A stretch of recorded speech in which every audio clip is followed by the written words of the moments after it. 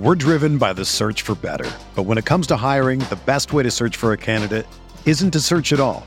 Don't search, match with Indeed.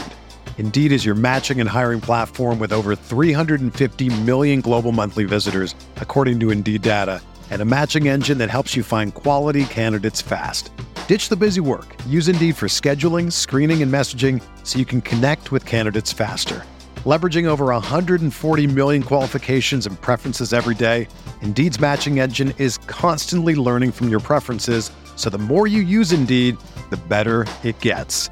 Join more than 3.5 million businesses worldwide that use Indeed to hire great talent fast. And listeners of this show will get a $75 sponsored job credit to get your jobs more visibility at Indeed.com/Blue Wire. Just go to Indeed.com/Blue Wire right now and support our show by saying that you heard about Indeed on this podcast. That's Indeed.com/Blue Wire. Terms and conditions apply. Need to hire? You need Indeed.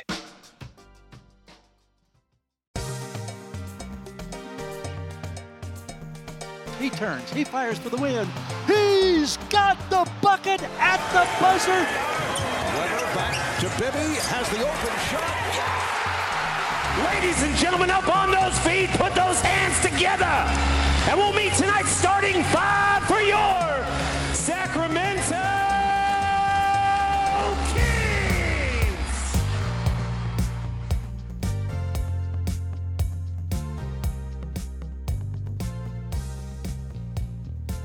Welcome to the Kings Beat podcast. I am James Ham, your Kings insider for ESPN 1320 and the Kings Beat. Joining me, Mr. Sean Cunningham from Box 40 and Mr. Brennan Nunez from the Kings Herald and the Kings Post podcast. What's going on, gentlemen? I am doing good. Another day in the life, really. By yourself, Sean? I am surprised I'm alive after Bottle Rock. I was hoping we could turn this whole podcast into Sean's Bottle Rock review, and no, but it was fantastic. I got a little bit, if anyone follows me on social media, they know I get in there. I also had a brand new phone, which James is very happy about. I'm not going to drop this in a lake, nope. Although I do hear it submerges very well. It can take brilliant photography and video from depths below the surface. I wouldn't try it, Sean. Because as soon as mine went in the water, I tried to call it to see if it would light up so I could find it underwater. Nah. No. Myth busted.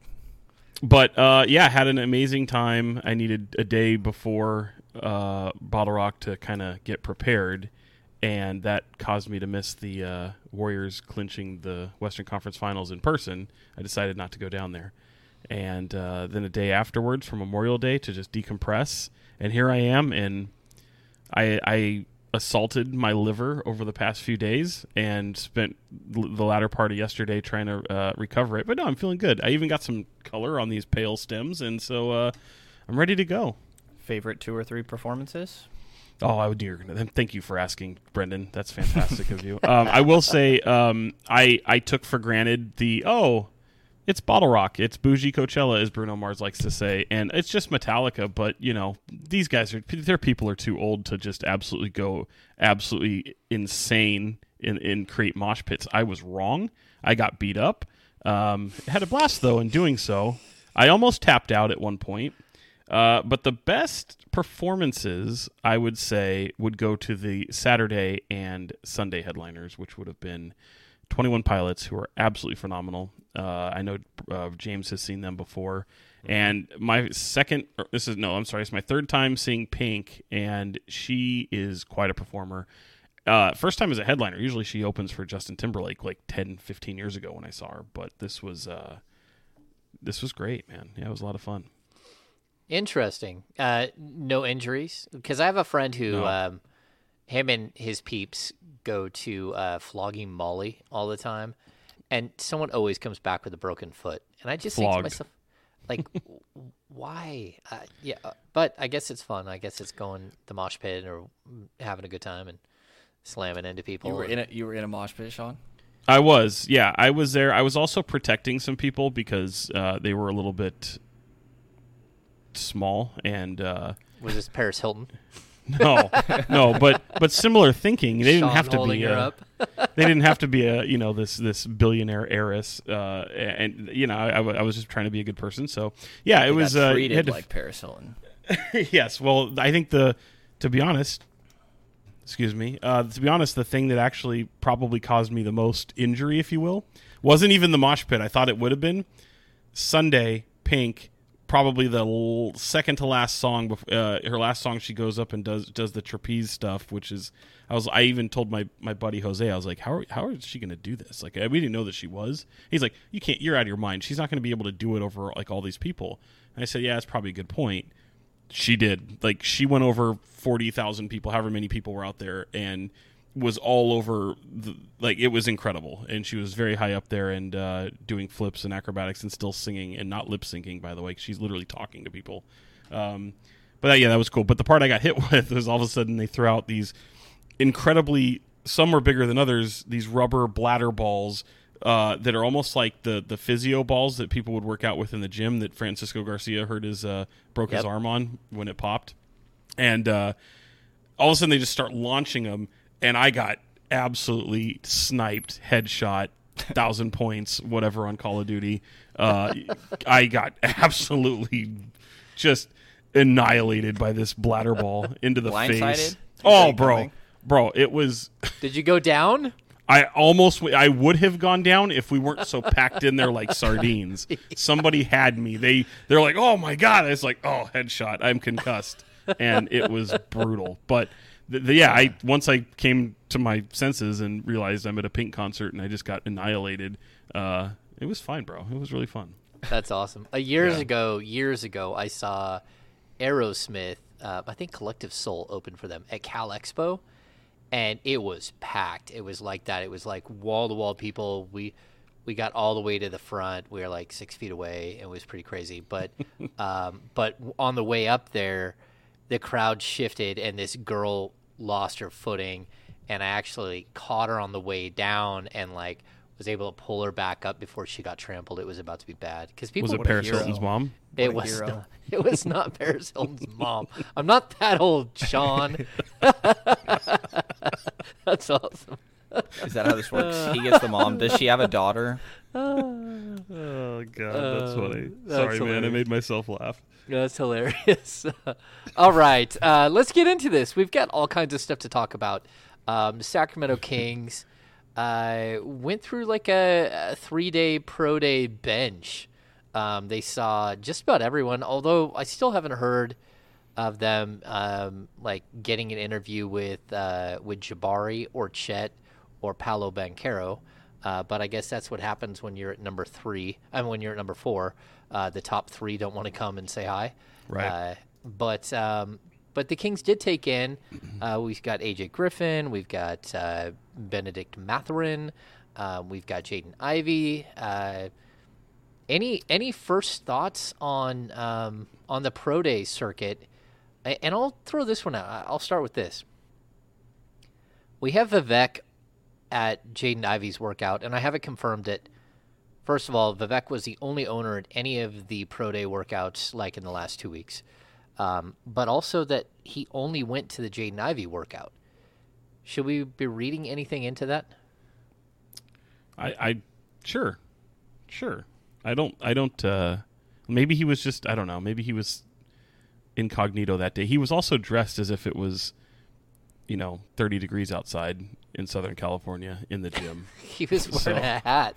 I don't know that he had it looked like 2 jackets. I mean, it was, I don't know. Maybe he was, I don't know. Maybe he wouldn't get spotted, but yeah, if you want to, I think there's nothing wrong with that. I don't think it means that they're taking him, but I think if the owner attended that workout and didn't attend any others, then yeah, that's a pretty big indicative sign of at least his thought process, and how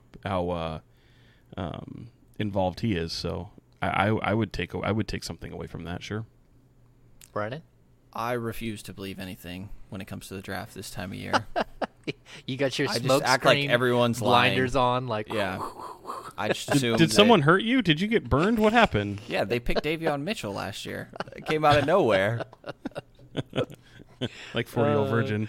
Smoke it in Brendan's eyes. Well, I will say this. You mentioned Jabari Smith and Chet. Someone sent me Jabari Smith, I guess, was in Sacramento at the airport. I don't know if it was a layover, but I don't think that was real. Oh, it wasn't? Oh, okay. Yeah. It looked like it came from his... Don't believe anything. I don't follow him. I just saw it. And I mean, I don't... That doesn't mean he's meeting with the Kings when you're at the airport. It could have been a layover. It could have been a Could just be hanging really out in shitty Sacramento. layover, by the way. Why would you... I don't know why... Well, just say, like, the only one who put that out there, who had the screenshot that was out there was our friend King's Insight, who, of course, is blocked on Twitter because he keeps making fake James Ham Twitter accounts and tweeting fake information out. Oh. So he's the guy who put it out there first. So shout out to King's Insight. No, I'm not unblocking you still. Because you've made 3 accounts now, and every time People I have don't to forget. send my ID to Twitter, and I have to go through all of these things while my good name is besmirched by you out in the interwebs. But Say it with your chest, James. Say it with your chest. that's Get the him. one where it's like, okay, I don't know that I believe this one. Yeah, I saw it. Hanging out in Sacramento. People vacation in Sacramento. I'll be honest. I was what they call Don Limonada. I was 3 Don Limonadas deep when I saw that, and I was like, "No, Jabari Smith's at the airport." Did you retweet it? No, of course not. Of course not. I just took a glance. Yes. Yeah, it could be smokescreen. It could not be. Yeah. So when I think about this, like, if we follow the line of that, the Vivek is going to be a voice in the room, and that he's going to, meddle no matter what. Wouldn't you want him being with Monty McNair, learning McNair's process, and wouldn't you want him being as informed as possible about the potential draft pick? Because if he is going to have a voice in the room, I don't want it being from him watching mixtapes of Jaden Ivey in high school. I actually would like to know that he actually saw the person real life and like, hey, look, there he is. Met him, shook his hand, had a short conversation, whatever it might be at these pro days. But does that make sense?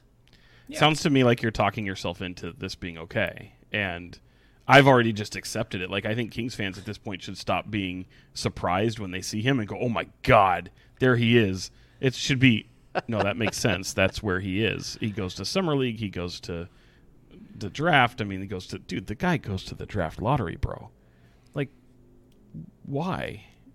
I mean, I know this year it's at the Combine, but he would go when it wasn't. So just what I would say is stop being surprised at the presence of Vivek Ranadive and just learn to either put up blinders, like a blind spot for it, or just come to accept it and hope that the people that, I mean, he's part of it. You're rooting for a team where he's legitimately part of your brain trust, so... Yeah, I mean, if it's acceptance. I guess it's weird that he's the only owner that was there, but I think that it's completely normal for a guy that's that involved in an organization to be witnessing this. Like, it doesn't bother me in any sort of way that he's present. I think that I like more people are doing research, and I would assume that there's still conversations that go on with Monty McNair about it. Yeah, I mean, I have no issues with it. James, you're old enough to remember the Maloof era and the era before that, and Jim Thomas, who was famously never around. Mm-hmm. And people used to credit the Maloofs initially for being around, and they were going to get better, and they were going to be big fans of the team. And then when they started to go through some of the hardships, even before like rumors of selling the team and tanking the Monarchs, they were famously people would be fans would just be like, well, where are the Monarchs? Monarchs aren't present anymore. Or excuse me, the Maloofs aren't present anymore. They're not doing this anymore. Where are they? Where are they? Where are they? I guess it's a be careful what you wish for the people that just don't like the meddling, because I guess it's a be careful what you wish for because he's everywhere. He's always courtside. He goes on the road frequently. He is everywhere with his team. Yeah, I guess in Vivek's defense, he hasn't tried to sell the team to Seattle. To a Seattle business owner and move the team multiple times, right. And he didn't run out of money yet. No. Whether that could happen or not, I don't know, but he certainly hasn't run out of money yet. He has put his money where his mouth is, and if he was to sell the team, or if he was to have one of these crazy situations, I kind of feel like he would at least be visible, where the Maloofs just like up and took off. Like they left Paul Westphal holding the bag. Even Jeff Petrie didn't stand up and talk about relocation. They just let the players and Paul handle the whole situation the first time. Second time was a different story. We did get George Maloof talking about how he's a developer and a very, very good one at that, which he built that $800 million tower that he owns nothing of, lost all his money there. So maybe he's good at developing a building, which I don't think I would trust him to actually put a shovel in the ground outside of a golden one on opening day of a build. But I'm not quite sure how he was good at that. But again, that's a whole. I would expect that Vivek would at least have his say one time if he was to go out the door, where the Maloofs, like, that's not who they were. They just absolutely hid from the situation. And even the point I was drawing, I mean, you documented all that very well.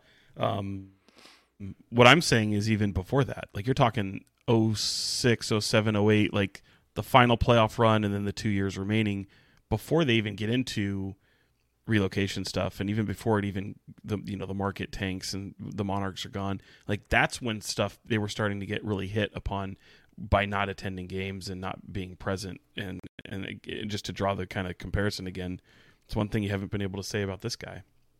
Okay, so then I'm going to ask the follow-up question, which is this. Monty McNair, Paul Johnson. Is it Paul Johnson? Yes. Okay, and then Phil Jabbar. Mm-hmm. They were there. Jabbour. They were all there. And we had no Anjali, and we had no Wes Wilcox. Should we be reading anything into the fact that Wes Wilcox was not at the 3 pro days? No. think. I mean, not personally. I mean, I don't. I mean, why would you say? Yeah, why would you think so? Well, I'm just wondering because Wes Wilcox is everywhere on this team over the last year. Well, do we know for sure that he wasn't there? I mean, I know I didn't see him in any there. photos, but okay, yeah, I was not doing intel over the weekend. I did intel over the weekend. He was not there. Yeah. Okay. Brandon, you say no? Not really. But he is the assistant to the regional manager. Very important role. I don't know. Like, you can still... It doesn't. No. I'm not reading into much of anything right now. Okay. We're not reading into anything. Draft season, there's always... I don't know. There's too much for me to keep up with. We've become speculation podcast. This is kind of fun. I'm just wondering. Do you read into anything, James? No, I just think it's interesting. The way Brendan even... Do you read anything, James? No, I'm just like... No, I'm intrigued. I'm intrigued by the fact that he wasn't there. I did not check in as to why he wasn't there, but that's because checking in seems to be like yelling down a well at this point with the franchise. I mean, realistically, they wouldn't tell us who was at the 2 6-people workouts on Monday and Tuesday, let alone where they were going. So I'm going to guess they're going to not answer that question as to why Wes Wilcox wasn't there. But I figure it was worth at least asking the question. Okay, so let's get in. Brendan, you seem to be jaded. You're like very protective here. I'm with Sean. I think you got hurt by somebody in the draft process. Somebody done Brendan wrong. I'll do some self-reflection and find the answer for you guys. There we go.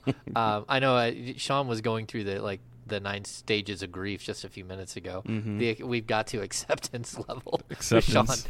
Acceptance. But Brendan, you don't seem to be bought in on Jaden Ivey moving into the top 3. You think it's smokescreen? Where are you at?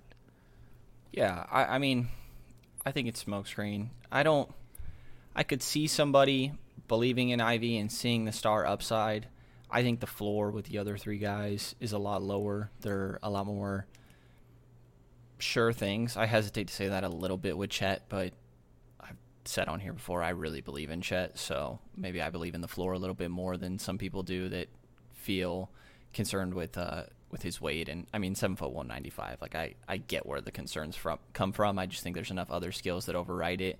I think Jabari is exactly what you want in the modern NBA, with his ability to space the floor and switch on so many different positions defensively, and just crazy length and truly elite shooting. And then Paulo, to me, like, I don't see how I can't talk myself into Ivy over Paulo at all. I think the size, Paulo's a better passer and a primary option, much better passer. I wasn't all too inspired with much of Ivy's passes, although he did play off ball a little bit, so maybe there's more there than he got to show at Purdue. But I think Paulo's a better primary option. I like the space creation from Paulo more. I think that Paulo's an okay three-point shooter. So to me, I think there is star potential in Ivy. I just like those top three a lot better. Yeah, we keep hearing these new comparisons, Sean. People comparing Ivy to Russell Westbrook. And I thought, like, the one thing that I did took away from the video that we got to see of his pro day was that he's clearly worked on his core a ton. I mean, that dude is absolutely a ball of muscle. But Sean, do you buy the comparisons? Do you think he can move into the top three? Oh, sure. Yeah, I do. I don't think this is I don't think it's a slam dunk, and I think if 1 through 3 happens the way we expect, sure, that's probably what will happen. But I do think that there's going to be people, if you took the collective pool of the NBA, and if there's someone that really likes Jaden Ivey, well, maybe you have to move up to get him. Maybe you have to get into that top 3 to get him, and then at that point, you just draft him and you take him in the top 3. Regardless of how the 3 cities 1 through 3, those organizations feel, I wouldn't be shocked if any of them have him in there. And I think that ball of muscle, as you will, that Russell Westbrook, we hear the Ja Morant, the Donovan Mitchell, those comparisons as well. I mean, there's so many of those type of comparisons with him because of the athleticism and just the speed that flies off the shelf. I mean, the guy just can run out of the gym. Lateral quickness is just incredible. I can see it, and to bring Russell Westbrook into it, a guy who's never really a good shooter, the guy doesn't have the mid-range, but he has a real knack for getting to the basket. Jaden Ivey, isn't. I think he'd be lucky to be like Russell Westbrook in that regard, but he can attack the rim, but I don't know if he's that savvy around it, if that makes sense. Like, he certainly has the aggressiveness, but I think Russ is very crafty. I think he even came into the league very crafty below the rim and in the paint. So certainly Jaden can attack. He can jump out of the gym, and he can go for the hammer jam. But I see those comparisons. I think the speed is just phenomenal. I mean, that's one of the things that intrigues me most. If you're still have De'Aaron Fox or not, I mean, just having those two on the floor at the same time would be kind of fun. It'd be kind of a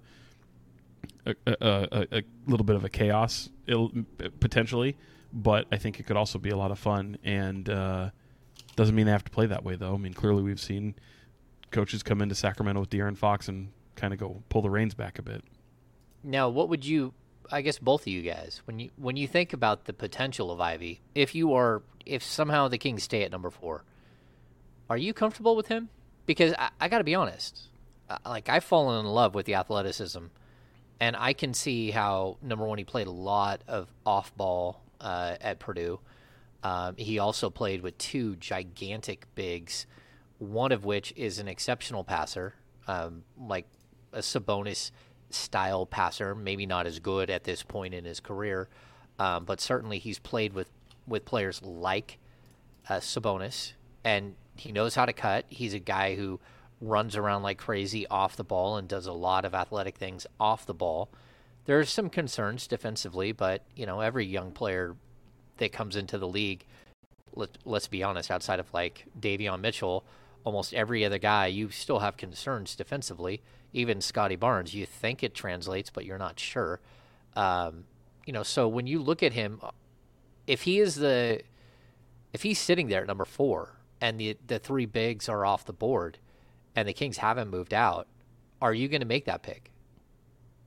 I mean, I would. If they're not moving, he's kind of the guy I've had circled for myself, which is a little scary because I don't love players that aren't great shooters. it's not that he's a bad shooter, and I think Brendan would agree with this. Right? Yeah, he's not a bad shooter, and that did improve from the previous year. But the mid-range thing is a little bit interesting. I know players aren't really that way, but even if playing with someone like Fox, who has that kind of down, that little free throw line jumper is kind of his bread and butter right there. I'm not concerned about it. Like I think he makes up for it in a lot of different ways. I think he is a higher basketball IQ than people give him credit for. I think I'd like to. I think there's question marks regarding the jumper. I think there's a little bit of question. I don't know if it's necessarily a weakness, but I would say there's probably some question there if it can be in the NBA. And then to that point, like, how's his playmaking ability, which I think we've seen in glimpses in college. I want to see how that translates to the NBA. Does he rely upon the speed to become a playmaker? Can he run a half-court set? Does he need the ball in his hands? Some of those things. But, yeah, I mean, if you're looking at Jaden Ivey, I'd have no problem with them taking him for, and it's probably the move that I'd make. As a secondary or even third ball handler, though, I'm not so concerned. I'm not, like, is he going to be as good as Dante DiVincenzo as a creator for others? He might be close. So, I'm not sure that I'm worried about the playmaking because both of you guys brought it up. But, is it that big of a deal? I mean, Fox is going to be the point guard. Sabonis is going to be the hub that you run the offense through. You want a guy who can, hit the hole and then find the guys in the corner for sure. But I think Ivy can do that. I think he can do the basics. Can he do a drawn kick? I'm sure he can. So I don't know, Brendan, where are you at with him? If the Kings are on the clock and the three bigs are gone, is he your pick at 4? He is. To continue on the playmaking a little bit, I think that he's very Donovan or Davion Mitchell-esque with the playmaking. Like, I think he makes what you're saying, like all the basic reads. Yeah, he just doesn't do any sort of advanced reads or try all too many creative passes. And that was the improvement kind of from year 1 to 2 with him. It went from 1.9 assists to 3.1 his second year at Purdue. For reference, Westbrook averaged 4.3 the year he came out of UCLA. Fox averaged 4.6. So any concern or reason to bring up the handle or the playmaking, with Ivy in context of Sacramento, I think it's just talking about what his ceiling is as a player. Can he be a primary guy and kind of projecting the level of prospect that he is. And I think that that's what would need to unlock for him to become the star of the team or a team, which I think is in the cards. But certainly not what Sacramento needs him to do right away, which could be a little bit of a sweetener in there, give him a little bit of time to develop as a playmaker and have less pressure on him from the beginning of his NBA career. I think I'm with you that the athleticism is just too much to pass up on. I think that if there's improvements to be made with the shot, which went in at an okay rate, 35.8% last year. On catch and shoots, he was 52.2 adjusted field goal percentage and was much better when he was wide open. I don't think anybody can just ignore him from the three-point line. He's really confident too, happy to pull it from deep. So I think the potential is there, and at 4, it's hard to overlook potential. And I don't think there's anybody else, if it's the same top 3, that I see still on the board with that type of potential. What might make me nervous, especially as James was alluding to, if Jaden goes into the top 3, but let's pretend it doesn't. Let's just pretend it's 1 through 3. Well, if it goes 1 through 3, as I think most people are expecting, and you asked me a minute ago, James, if I could see it, but I wouldn't bet on it, right? I think 1 through 3 is going to be the Jabari Smith, Chet Holmgren, and Paolo Banchero. However you mix those guys around, it'll be 1 through 3 that way. All right, then it comes to Sacramento. Now the draft starts. That kind of scares me a bit because now it becomes the unpredictability and the wild, wild west. And that's, again, to the point of where I've been saying for the past few weeks, exploring the trade market is something you almost have to do. You have to absolutely do it, but you have to be prepared to take the pick. And so you're doing both, but if you're a Kings fan and you're sitting there and you go, boy, the draft starts when the Kings get on the clock, and now here comes the unpredictability of what might happen, I understand your cause for concern. Yeah, I think the interesting thing is that we're comparing him to Donovan Mitchell, to Russell Westbrook, to name that elite playmaking, offensive weapon guard. I mean, if he's even remotely close to any of those guys, then he has to be the fourth pick in the draft. For that matter, he very well should be the second pick or the third pick in the draft. If that's who he's going to be that good. And we don't know that he'll be that good, but even that style of player, it sure is hard not to see where there is potential for him to move up. We don't have Sean all day today. Sean's got to run because we had to push the podcast back. Long story. I had to go on Fox 40 to go help out our friend Scott Moak. And that was fun, but it pushed us back a little bit.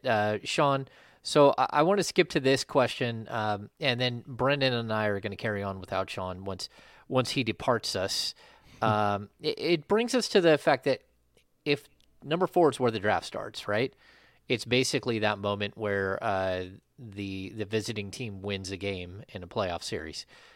That's the 4th pick in this year's draft. If you're looking at that pick, and we're not talking about trading out, we're talking about trading down. And then, I mean, if you're going to be this high in the draft, you really can't trade down substantially, in my opinion.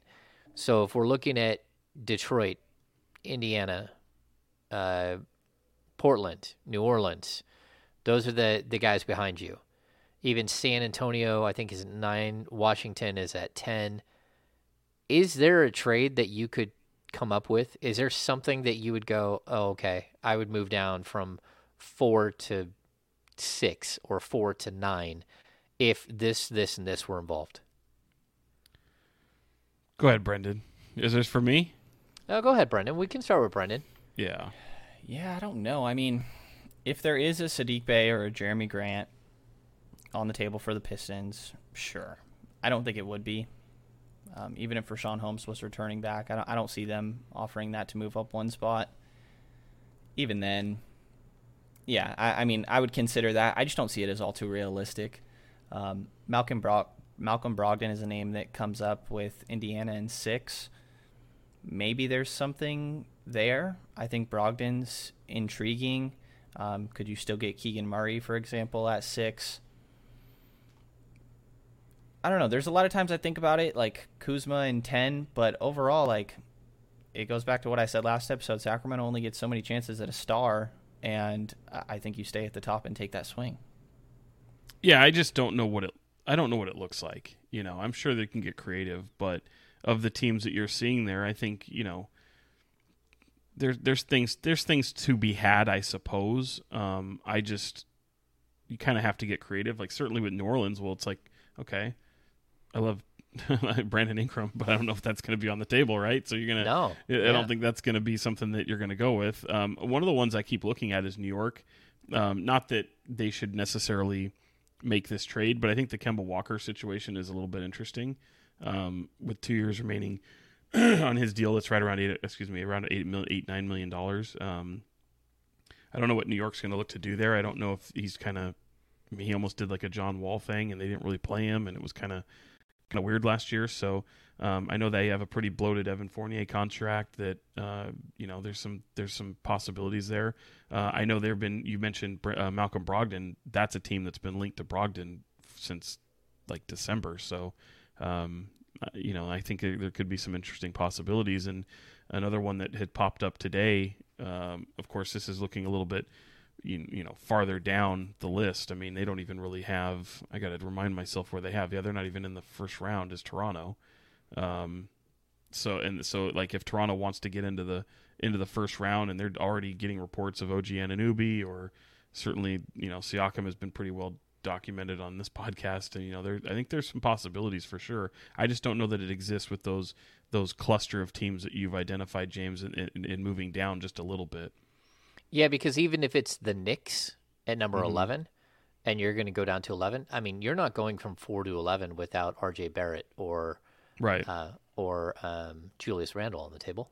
Like, if you're the Kings, it's a non-starter, and I don't think I'm taking Randle off their hands. I don't think Randle will work with your current team. Now, R.J. Barrett, I mean, at 21 years old, okay, I got my starting backcourt for the next decade. And I'm looking at number 11, but will the Knicks do that? Would they consider that? And that would be tough too. So Yeah, I think it's going to be intriguing. Like if the Kings are going to move, it's almost that they either have to move way down or out in order to make this thing work, and that's really difficult. Sean, you got a duck out here? I do, yes. Okay, you got it right on the dot, buddy. That was really impressive. Yeah, so I guess you hit the post is what they say in the DJ business. There we go. I'm going to hit you with this, though, just before you walk off. What's your finals prediction? Oh, boy. Looking forward to being down there for sure. I hope Boston can give them a series. I really do. I just don't see them doing anything, and I actually think it might be a little bit of a disappointing series. So if I had a gun to my head, which James just pulled on me over Zoom, I think I'm going to take Golden State 4-1. Ooh, the Boston disrespect is crazy. Isn't that crazy? Well, Brennan and I will put on our picks in a little while, but Sean, thanks for joining us. We'll catch you in a little while, man. Later, Sounds good, bud. Appreciate it. Okay, Brennan, I gotta fix the overlay. Not that one, not this one. Maybe this one? Maybe that way? James Sam. Look at that. All right, so we're gonna keep going on without Sean. I guess we'll just continue that, Brennan, and then we'll jump back into the trade options. What do you got for the finals? You know, I feel like too many people are just picking Golden State here. I feel like it's close enough, and I kind of feel like a coin toss between the two that I'm going to lean Boston in this one. And they've been really good on the road, beat Milwaukee, Miami on the road in some crucial games. Going Boston in 7. Boston in 7. Okay. Their defense is really good. Sean said Warriors in 5. I think the Warriors can end this in 5, but I think it's going to be Warriors in 6. At the end of the day, I know Boston is up and coming. They just don't have the experience in the finals. And it's just a different level of basketball. I think it's different than Eastern Conference Finals, too, because they've been to so many Eastern Conference Finals. I think it is. And, like, their group has changed slightly over the course of time where, like, look at this Warriors team that's going in. I mean, they've got so many guys who literally have been – this will be, like, their 6th final together. So even like Looney and, Andre Iguodala is back, and whether he plays or not, who knows, but Draymond, Steph, Clay, that team has just been, they're a well-oiled machine that, all it takes is one of them getting hot and it's game over. And then just the way that Wiggins has played, I think him against Tatum is going to be like must-see basketball. But if he can slow down your biggest weapon even a little bit, like what they did with Luka, and even still, they allowed Luka to do a lot of things, just not hurt them as a passer. I think that's where Tatum is more defensible, where you can actually defend Tatum, where Luka becomes so difficult because he is such a smart passer that he still impacts a game when you do take away or make his life difficult on the offensive end. So, I don't know.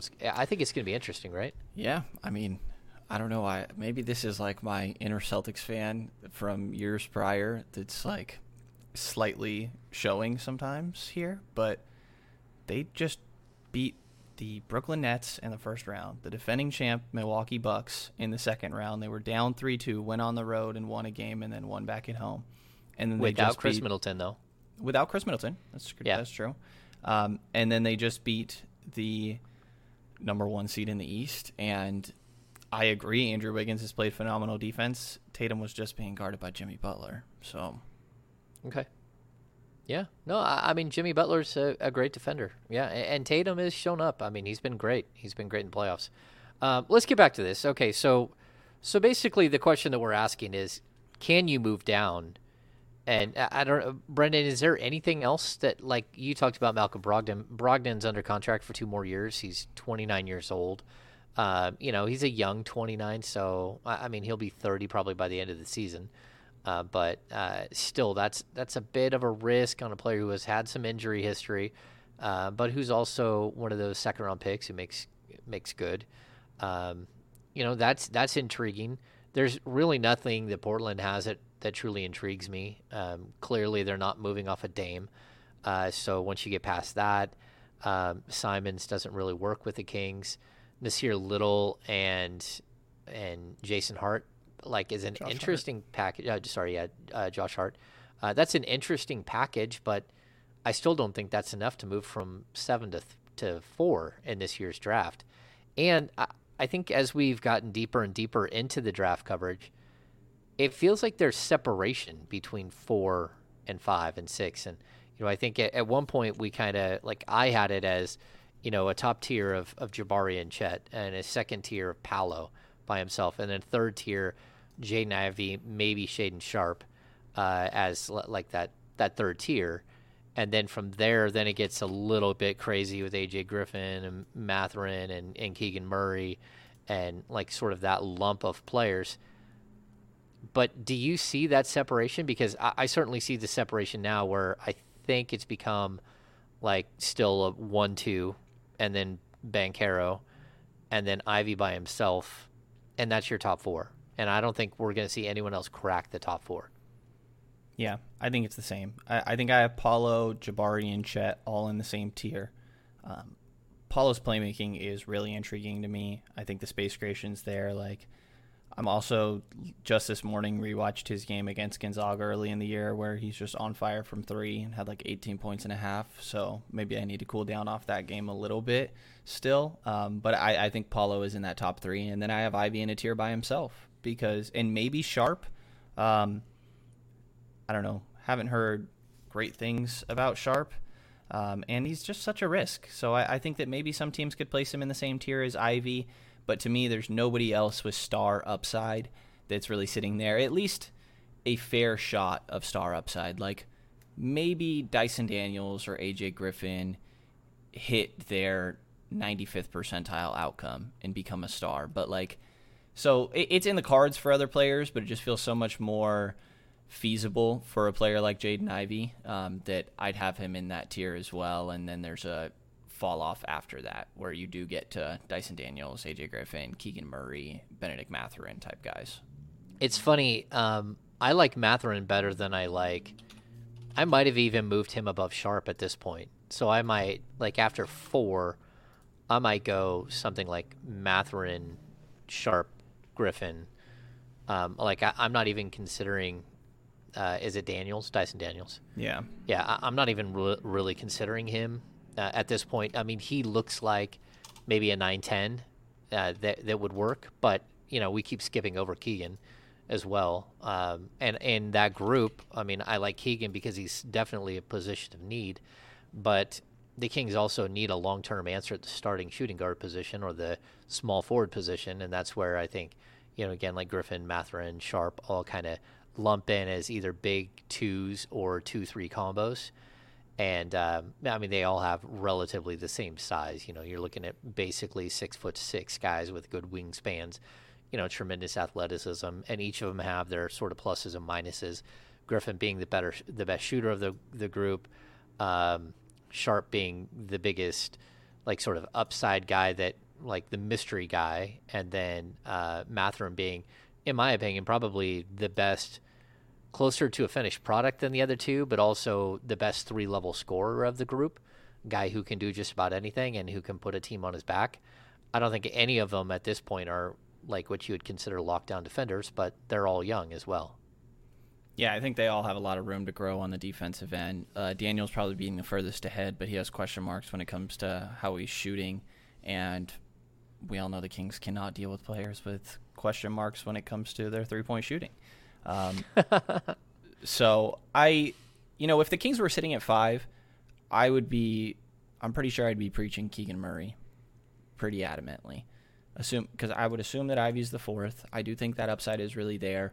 But after that, the hesitation with Murray and the reason I don't have him touching Ivy's tier is the difference in upside. It's not just that Jaden Ivey has the athleticism to work with, and that's like the molding ball of clay that you get to start with.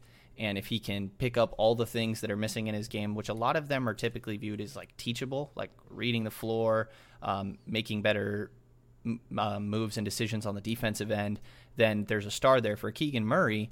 This is a guy that was maybe the best player in college basketball this year, 23 points per game, right? 55 from the field, 39% from 3. So about 15 shots a game, but he does it all within the flow of the offense. So like I said, 15.8 shots a game. and he only gets 60 total possessions on the year of isolation. There's only 36 possessions of him as the roll man, 18% as him as the ball handler in the pick and roll. It's just all within the flow of an offense. And this is where, like, I think Keegan Murray is slotted to be a damn good role player in the NBA. I just don't see an upside higher than that for him. Yeah, I mean, look, I think people think that I don't like Keegan Murray. That's just not the case. I'll say this, like his draft age is almost 22. He'll be 22 before the season starts. And so that's going to be something that you consider in this. He is a sophomore like Mathurin, like, Jaden Ivey, but a much older sophomore. So the potential, goes down with each year that you put in time in the college game. The fact that he improves so much from one year to the next, to me, is a little bit of a concern. The fact that, I see the stats, go even up on the board while I'm watching him play. I still don't think that it's like super, super impactful. Like, and I again, people think I don't like him. I do like him. I just don't like him at number 5. I mean, I think that in a typical draft, he's usually between 10 and 18. That's where you would typically take a player that's like this. Again, if he works out and he's as good as, I bring it up every single pod, if he becomes as good as Saddiq Bey, then I think, then that's a good pick. But you have to remember the Saddiq Bey was the 16th pick in the draft. Yeah. So he's like a Harrison Barnes, Jeremy Grant. Well, but Harrison Barnes even had the step above because Harrison Barnes coming into the league had this elite athleticism. What did he go, like number 7? But yeah, like if the peak is Harrison Barnes or Jeremy Grant, then that's not bad. I mean, that to me, that's like borderline plus starter. It's not like he's not an all-star. There isn't a way to, but I don't even see like the Rudy Gay in his prime potential. Like I see some of it, but he doesn't have the athleticism that Rudy Gay had coming into the league. He doesn't have the sheer length. I don't think he has a 7'3" wingspan at 6'8". Is he a better 3-point shooter than Rudy coming into the league? Yeah. But at the same time, his 3-point shooting was all over the board. He had like a couple of games early in the tournament that really bolstered his shooting percentages. He was down around 38%, and then boom, he hit it like a 6 of 8, and it pushed him up higher. Where Jaden Ivey was much higher and then struggled at the end of the year and the last couple of games, and his 3-point percentage dropped considerably down to 35.8. So, like, again, I don't think that he's not a special shooter from 3. He's a quality shooter. He can be, if he could reach the Harrison Barnes status, then that would be amazing as far as the 3-point shooter. But that's tough to do. Like, Harrison Barnes is a very good 3-point shooter at this point in his career. So I don't know. Like you would take him at 5. I would really struggle with that because I just think the ceiling of some of the other players that are still on the board right there are higher. And I might be wrong at the end of the day, but again, I look at him as like a very specific type of player. Like could he be Tobias Harris? Maybe. Tobias Harris was the 19th pick in the draft. Can he be Robert Covington, Trevor Ariza? Can he be? And Trevor Ariza was like I can't remember, 14th pick in the draft or something. Like that's the type of player that he is. He's a guy who puts up gaudy offensive numbers in his college career, but they usually don't just like drop right in and be gaudy as a pro. And then all of the other numbers, they look great, but I don't see him blocking 1.9 shots per game at the pro level. I just don't see it. I don't even think he can rebound at the same level at the pro level. So, I would expect him to be more like 6 rebounds a game, maybe 0.8, 0.9 blocks per game at the pro level. Yeah, and that's I where think that makes sense. Yeah, that's where I start to like, okay, what are we looking at here? We got one guy that we're comparing to, Russell Westbrook and Donovan Mitchell. Like that's where it's like, okay, wait, you got to take that guy at 4. Like if that's who he could be, then you have to take Jaden Ivey at 4.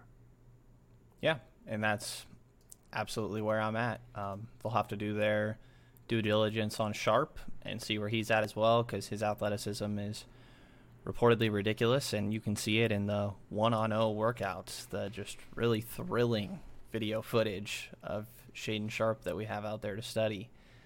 So the front office will have to do their due diligence, and maybe they'll view Sharp as somebody that has that sort of ceiling too. But to me, it's Ivy by himself right there in that tier. Yeah. It's interesting because Sharp still hasn't done like a bunch of stuff. Like we haven't, I mean, he did have a pro day, right? So the Kings talked to Shaedon Sharp at the Combine, and then he had a pro day outside of, well, first of all, he left the Combine early, and that was, of course, written off to he had a scheduling conflict and was already pre-planned. Whatever. I don't buy that. But then when we really look at, like, he did have a pro day. Kings attended that as well. So there is some information on him, but it sort of seemed like he's a guy who's kind of getting forgotten about at this point. And I could actually see Sharp dropping to like number 9, number 10, where someone there goes, okay, like, look, the potential is too high. We have to draft him here. And some of these other guys move up. And then I'll also tell you this, like, there are guys that are getting moved up way up to higher than they should be. And that's just the game. That's just the game that we're dealing with here with mock drafts and all that stuff. I don't buy a lot of the high-end movement on some of these guys where, you know, we're literally looking at a guy who's like the 18th highest prospect, and all of a sudden, like, someone thinks they remind him of Josh Giddey, so they're moving him up to number 8 or number 6. I'm confused. Like, there's enough footage, there's enough background information to know, you know, who some of these guys are, and all of a sudden they're getting moved up awfully high, awfully quick. And so you know, don't believe anything this time of year? Or? Yeah. No, I mean, I think some of it, right? So, like, was it 3 weeks ago we saw Johnny Davis take a meteoric rise up to, like, number 6 on draft boards, and now he's back down to, like, number 11 or 12? Yeah. And then, you know, again, all of a sudden we're seeing Dyson Daniels go whoosh, shoot right up into the top. And last time I checked, Dyson Daniels, like, did not show good athleticism at all at the Combine. Like, his max vert, I think, was 30 inches. Like, that's not, you know, that's, like, it's slightly above where Brad Miller was, but not by much. So, yeah, I don't know. It's kind of intriguing. Where are you at with who? Is there anyone in that top 10 of yours that you're looking at? Like, I don't know why he's here.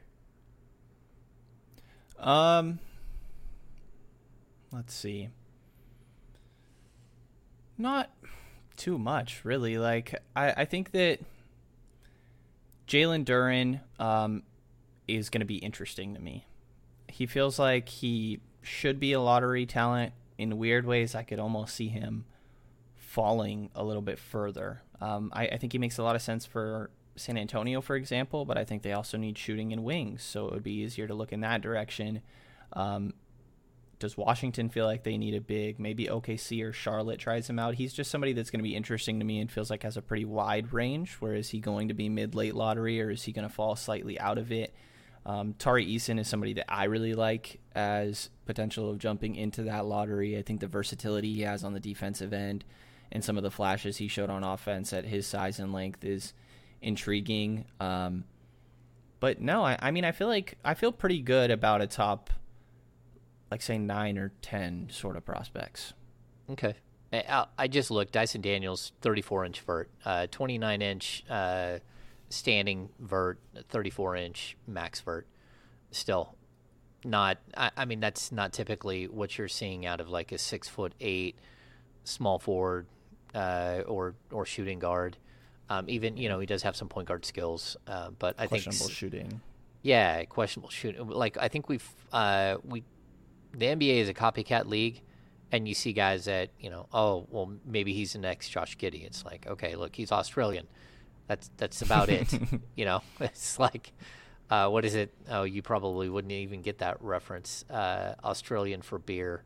I can't remember what the big giant Australian beer is. Sean would know. Yeah, no, he would. Anyway, it'll come to me. Like while we're going through this. But It's again, like everybody that says the Kings should never select another forward from Duke. Yeah, Foster's Australian for beer. There it is. Popped in my head.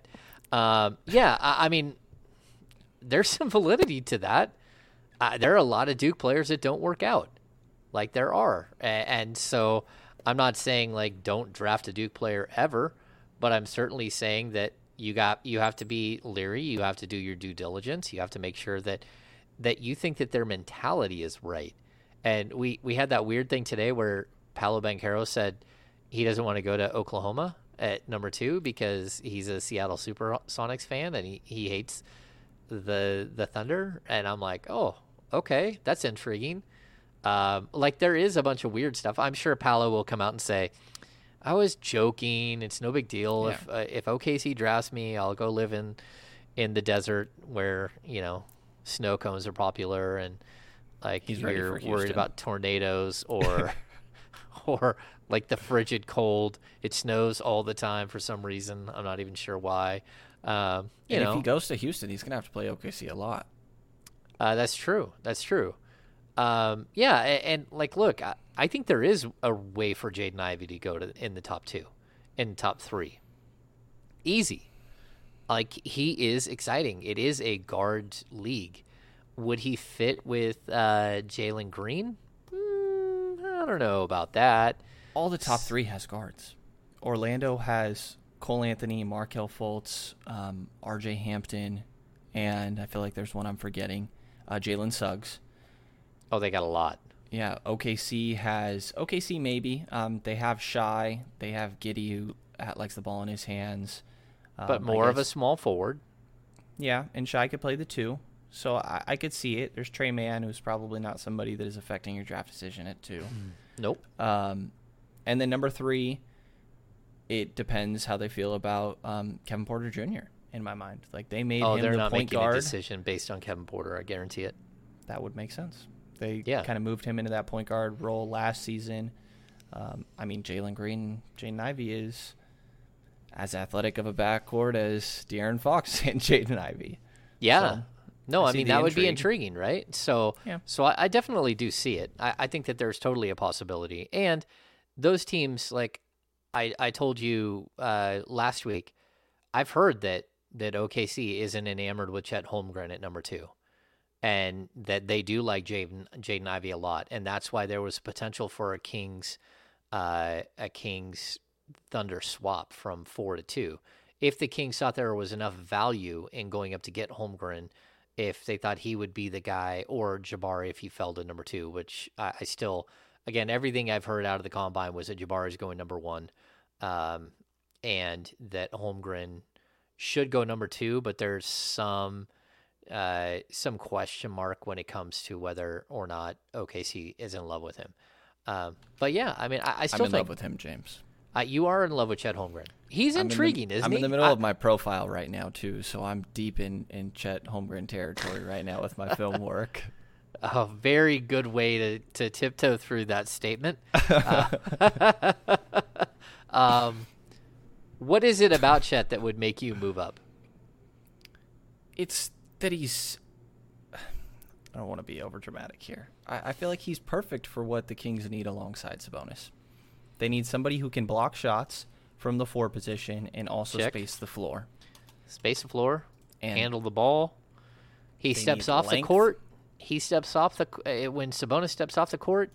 If you had another big man you can throw the ball into and start running the offense through him as well. Man, he's playing intriguing. the same style. Rashawn Holmes came in so many times this year and tried to be Domantas Sabonis. Chet Holmgren can please try to be Domantas Sabonis. Let's see how this works. There's upside with Chet too. Like some of the ways that when he gets aboard and he's taking it down the court himself, like the handling flashes are intriguing. And it's difficult to gauge because it's not something that you're like, wow, that looked like a crazy tight handle. You have to keep in mind this is a 7-footer. And some of the confidence that he has in his pull-up jumpers, I don't know, the length is ridiculous. And I understand the concerns with his him handling physicality at the next level. I mean, being 15 pounds lighter than Evan Mobley is certainly saying something. But Chet Holmgren has been glad to play physically all season long. A lot of times when he gets bumped out of the way, his hands are still so long that he's still contesting the shot. And Sabonis can be the one to deal with opposing post-ups. It's really easy to see it with Chet, too, when you watch the Gonzaga games because he was playing alongside Drew Timme so much. Yeah. 7'6" wingspan. That's what they're listing. That's the rumored wingspan of Chet Holmgren. And he's functional with his wingspan. Like there's... I don't want people to get this wrong and say that I'm comparing Chet Holmgren to Nemanja Bjelica. But there's... Bjelica has an ability to absorb contact in the post with his hands straight up in the air, take the opponent's leverage out of their leap, stay with them, and block a shot. And that's what I see from Holmgren all the time. He's able to, but he can do it in speed. He can do it in space, and while tracking a player, he stays in front of his man, takes a contact, absorbs it, but stays straight up, and then his arms go on forever, and you can't get away from him. And so I think he's about as intriguing. Again, we have no idea how it's all going to translate to the next level, but when we talk about a 195-pound guy, this isn't 1987, right? This isn't, he's playing the 4 in Sacramento. Yeah. So, he is going to play the 4. He is going to be able to take on a lot more, of the new perimeter 4, the stretch 4 in that's in the NBA. That's, you got to stay with him. You got to be athletic enough to stay with him. But guys like Davis Bertans, you're going to have to stay with him. You're going to have to track him all over the court. So anyway, I'm intrigued by him. We didn't get to one of our other topics, and the business of basketball was our picks. So Brendan says Celtics in 6. 7. James says Warriors in 6. Sean says Warriors in 5. I think those are all intriguing. I'm kind of I want to see how this plays out because it is the old guard versus the new guard. But we're going to cut this podcast short this week. Today. We've got another podcast on Thursday, and we've got way too much stuff happening all around us where all of us have responsibilities nonstop. Brennan, do you have any final thoughts? On the finals, Klay Thompson's my X factor here. This is a really good test to see how up to speed he is after his extreme break that he got dealing with those injuries, because if he's the one checking Jaylen Brown, that's somebody that'll test how well you're moving. I agree. I think we're going to see Wiggins play more on Jaylen Brown and Klay more on Tatum. I think that's just a better matchup. Tatum's a more methodical offensive player. He does have flashes of extreme athleticism, but not like Jaylen Brown. So I would expect that to be a bit of a change up. I think it's gonna be intriguing. Do you have any final thoughts? Player of the year against Steph Curry. It's a fun one if he can stay on him. Yeah, I'm intrigued. So that's your final thought. Yeah? Yeah, just that I'm really excited for the finals. I think it's going to be close. It's the two teams that I grew up rooting for, so that makes it interesting from my point of view. There it is. All right, well, that's going to do it for this edition of the Kings Beat podcast. If you're watching right now, make sure to give us a thumbs up and make sure to subscribe. We'll be back on Thursday. We'll have a bunch more content to go through. It won't be as mixed up, jumbled up all over the place just because we've had, Sean had to duck out and all that stuff. But it should be a lot of intrigue heading towards the June 23rd NBA draft. So for Brennan Nunez and, of course, Sean Cunningham, I am James Ham, your Kings Insider, for ESPN 1320 and the Kings Beat. We will see you on Thursday. Have a good afternoon.